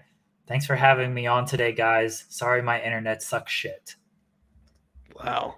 That's embarrassing. Fine him. You know, I paid that sorry piece of shit today. I think we're gonna suspend O'Neill for Wednesday's show, and in O'Neill's place for Wednesday for the pre-Dynamite show will be Connor Casey from Comic Book. He'll be joining us. He's expensive instead of Robert O'Neill. I mean, we got the budget. You know, you see all those super chats that came in on Thursday, Joseph. We're rolling in it right now. Okay, I'm fired up right now because there's been some great comments in the chat. Firstly, Dion said, if Joe likes your promotion, 9 times out of 10 it's dying. And that is 100% true. So I want to give credit to that. I also want to give credit to Ant, who said, popping because Joe said he's given up talking about how to save NWA, and here it is, factual. Yeah. So JJ has responded to his enemies. And he says, worst talent, Machine Gun Carl Anderson, Chris Bay, Mickey James, and Tasha Steelz. One of those 4 people was on this show. So, you know. I think he means worst talent than WWE. Yeah, not than NWA. They've got much better talent than NWA. But what I'm saying is they do Raw or SmackDown, but in a small room with worse talent than Raw and SmackDown does. Right. And there's good on the show. I'm not saying it's worse than those shows. I'm just saying it's nowhere near singular enough to be like, you have to watch Impact, you know? They're reinventing the wheel. No, they're not. They're just... fuck. Joel Pearl's in the chat. No, Joel. He's not suspended for Thursday's show. He's suspended for Wednesday's show. He'll still be on tomorrow's show with Steven Jensen, where we preview ROH Final Battle, the Battle of Finality, end of an era of honor era. That's making me so sad, all that stuff. It's really messed me up, that has, Jeremy. I'm going to be honest with you, man. Has it? It actually has a lot, because I think you know this. I'm a very aggressively emotional human being. And when it first happened, I was my brother, and I was just like, well, you know, we all saw it coming, right? Promotion's dead. And then I came on these shows, and I was like, well, you know, at least we got ROH for 19 years, you know? And then just for the last 2 weeks, I've just been watching Ring of Honor matches, and it's just sad. I can't pretend it hasn't bummed me out. Like, that promotion is very, you know, there's a lot of ups and especially recently some downs, but it's at least like had an identity and stood for something for so long, you know? And it's a shame that Gresham just seemed to be righting the ship. And the fact that the whole show promotion is just like, yeah, it seems like it's dead, but let's have a good last show. Makes me sad. Bums me out, to be honest. Very fair. Well, we're going to preview it tomorrow, Joseph. Get ready to be bummed out more. Yeah, look, I'm looking forward to the show. Are we doing a classic match watch along? I think we're only going to do one because I feel like we're going to do kind of heavy final battle discussion. That's fine. I mean, the card looks pretty good, right? Not nothing. Yeah. It isn't like blow away, but we'll get into that tomorrow. It's just, I think the Ring of Honor stuff, it kind of brings a sense of like finality to the conversation we're having about NWA, and it's like, listen, guys, I could be wrong. At some point in the next 2 months, some billionaire could be like, yeah, I've been an Honor Club subscriber for 10 years. I'm fired up. Let's buy it. But I'm going to be honest with you guys. Right now, it looks like this thing's just going to fade away. And that is another reminder of what I'm getting at when I say I think you should not be fooled by the discourse, you know? I get it, and it's more accessible. If you're a wrestling fan, it's great because there's so much on. And like Steven Jensen's a great example of it because he watches so much IWTV stuff, which once upon a time wasn't that accessible. So it's awesome. But in terms of true options on a national scale, like if you don't like WWE as much as I don't like it right now, God, is it grim. It really is. And what makes it worse is, Jeremy, is WWE is not just hiring everyone. I mean, they're now firing everyone. And I'll be honest, for a long time I scoffed at the whole, like, AEW can't hire everyone, but they actually can't hire everyone. And I never realized how real that would be because I didn't realize WWE was going to continue to fire 10 wrestlers a month. Didn't think that was going to be the case. I'm looking at their roster, and it's like, well, you got to add Swerve, Keith Lee, Athena, Mia Yim, Tegan. And it's like, all right, cool. God forbid when the next releases come around. And it's like, where do we go here, man? There is no third promotion. Because GCW is the third promotion in terms of point. But like, you're not going to, sign a big contract with GCW. That's not how they work. That's why they're the third promotion, because they're not like that. It's just Tony Khan can only, he can only steer so many of these fellas to safety, unfortunately. And it's alarming. I know this is grim. I'm sorry, guys, but I'm being honest. This is Our guy, Joseph, Freddie Prinze Jr., he's going to save it. He's going to save it all. I'm intrigued by what he intends to do because the way that he obviously does wrestling is very TV. So it's like, what would his indie look like, Yeah. Do you remember when Gabe did Evolve and initially there was always like backstage vignettes and stuff? Did you ever see that stuff? No. Oh, bless his heart. Oh, it was like the Ultimate Fighter. It was weird. The Evolve was a weird promotion. Did you ever watch any Evolve, Jeremy? Yeah. It was mainly just like match stuff though. Did I follow like the angle stuff? No, not really. But if there was like a good match and whatnot, I'd seek it out.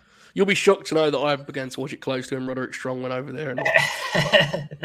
And, there was a lot of good there, but it was just strange because it always seemed like there was like doom like lingering over it. And then obviously for the last couple of years of its existence, it became like WWE guys would just work their shows. So anyway, that's the Evolve podcast here and coming to an end. That's going to be our next look back. We're just going to start doing classic Evolve stuff. I'd have to subscribe to the network. Speaking of such, someone send me. I want everyone to buy me WWE Network gift cards so I can watch their content without feeling like a bootlicker. So for Christmas, I would like approximately 150 WWE Network gift cards. I don't know how you actually send those. Did you know I paid these fucking grinners today, Jeremy? Paid them. Felt like filth for doing so. Watching them numbers go to Bob's account, I've never felt so disgusted in all my life. And then he comes on here and he stinks up the joint, Show ends up with me talking about Evolve. It's brutal. Can't believe they get paid. I can't. How terrible. Off of our hard work too. I know. They come in, we pop the territory, we build it up, draw some great houses, and then they go. I mean, look, Shoot's fair enough, right? Like he's he's invested in the product. Yes. The Oracle of Wrestling. I mean, he comes on and just upsets the chat every week and tells them their favorite wrestlers suck. No, the Oracle's. I mean, you did some stuff for Oracle on Friday. He's incredible. Love Oracle. Yeah, he's tremendous. Absolutely tremendous. Now, Bob, on the other hand, he sucks. Yeah, we need to inquire about Bob's pay. Yeah. I think we're going to go 25 Oracle, 25 Shoot. And then I would say 40 me, 10 Bob. Fair? That seems fair. I agree. Okay. Do we have any other statements? You should honestly you can go 5 Bob and then 5 me. So you can kick me in. That's fair. That's fair. Yeah. I still pop in every now and again. You talk about as much as Bob does on the platform. Yeah. Even though you're on for 6 hours less. That's fair. It does rule that you legitimately spoke more on the grin in your 30 minutes than Bob did in 3.5 hours or 2.5 hours. Seems bad. Oracle was great on Friday. We got a little bit. I'm going to be honest. I don't remember the show too well because I was very, very ill. But we got a little bit hate. We kind of hated on the fleet on Friday. I missed all of that. Yeah, we got a little bit sinister. I think I threatened to do something very bad. Wow. Yeah, I don't know. I don't know what happened. I was poorly. Oracle does not bury Roderick Strong because he knows about professional wrestling. He would never do that. It's not his game, pal. Just schmaze. I'm not happy about this. Dion is one of the league leaders in the burying Roddy Strong thing. You encouraged them today. You encouraged them with the slander. I didn't say Roddy was the problem in that match. I said if you had a bad match with Roddy, I just feel bad for Joe, man. Bless his heart. Maybe he pitched it, but that gimmick is just. I'm sure he'll say he'll pitched it, and then once he's outside, he'll be like, no, that was just. Yeah, feels like the kind of gimmick that could just end at any moment, and it would just be like, well, we tried, It got a New York Times article or New York Post article, one of the two, one of those New York outlets. That makes it good then. Yeah. I love the thing where we base if you say something sucks, and it was hang on a second, Four Door Soup says Roddy was the problem in that match. Calm down, okay? Now, if you say something sucks in AEW, people will be like, well, actually, did the highest quarter hour in November, so. But if you come on here and just go, Roman Reigns sucks now, people are like, yeah, fuck him.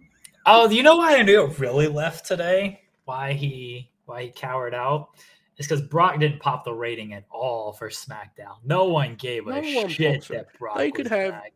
They could do Sylvester Stallone versus Arnold Schwarzenegger in a steel cage, and they would do 2.1 million. But the thing is, credit to it, it's steady, right? It literally doesn't move. Cena got it up for a week, but it stays where it is. It's fine. SmackDown's successful, right? Rating never goes down, really down. It just sort of treads along, and people apparently like it. Freddie Prinze doesn't like it. Freddie Prinze is going to save wrestling. He might, honestly.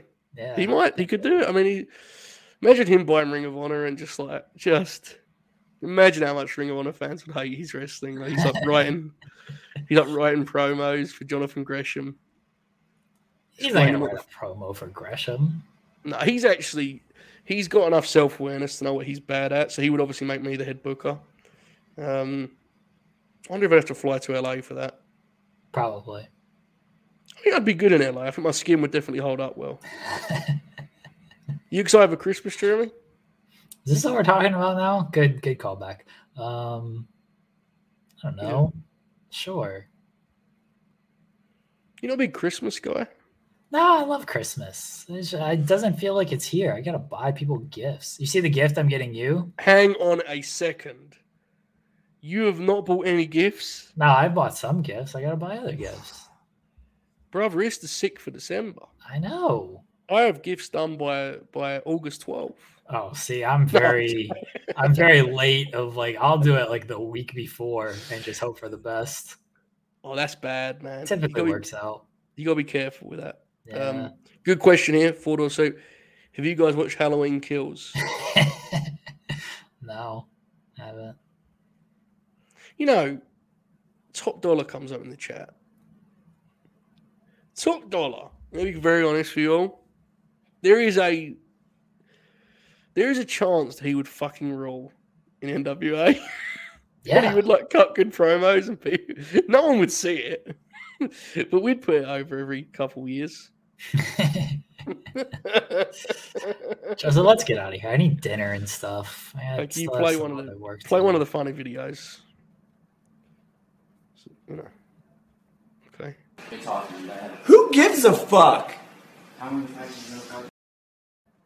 Good stuff. All right. See you all tomorrow.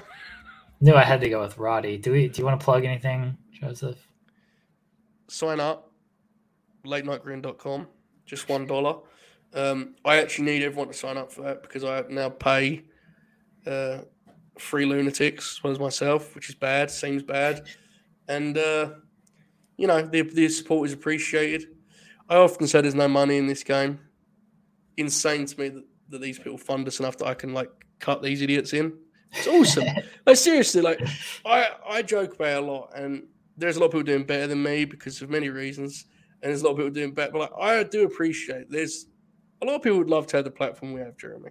Yes. You know, and when we go and do guest spots on other shows, it is so awesome to see the people follow us over there. And, you know, maybe we're not doing 15,000 views or anything, but I mean, I don't really want to do that. You know, like, fuck it. You know, our audience is great, and they get our humor, and they get involved in our bits, and they have fun. And I'm thankful for it. I mean, it's not Thanksgiving anymore, but it did dawn on me today when I was looking at the Patreon, and I was like, look, we're not killing it by wrestling Patreon standards, but we're probably in a high percentage in terms of, like, I'd imagine it's a lot lower than us.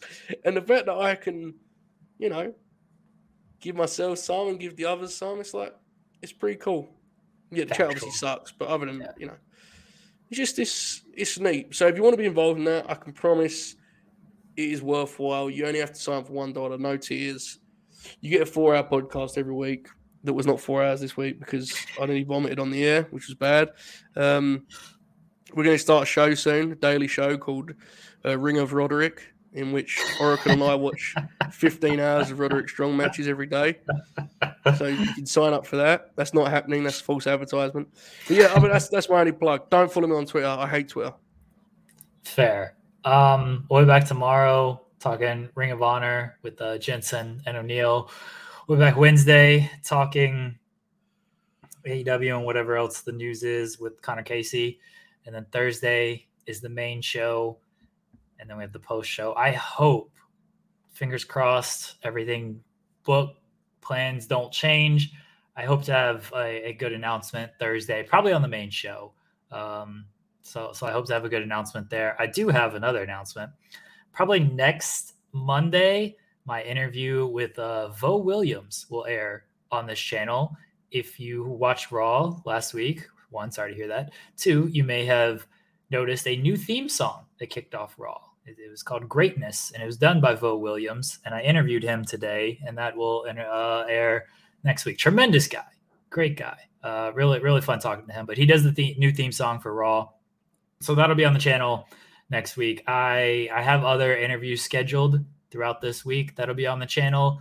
Again, one big one that I'm hoping I can officially, because I ain't announcing shit until I get it in the can, because I'm always worried that that stuff will fall through. But I hope on Thursday I have a good announcement for everybody on the main show. And if I don't mention anything about an announcement on the main show, just assume that it fell through. Just assume that Wyndham will be on Winter is Coming instead.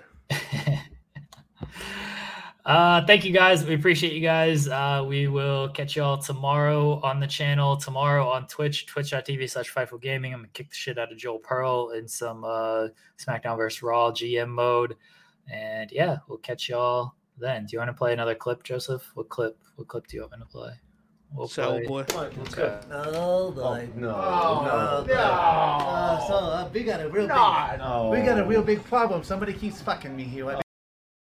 Say goodbye to your credit card rewards. Greedy corporate mega stores, led by Walmart and Target, are pushing for a law in Congress to take away your hard-earned cash back and travel points to line their pockets. The Durbin-Marshall credit card bill would enact harmful credit card routing mandates that would end credit card rewards as we know it. If you love your credit card rewards, tell your lawmakers, hands off my rewards. Tell them to oppose the Durbin-Marshall credit card bill.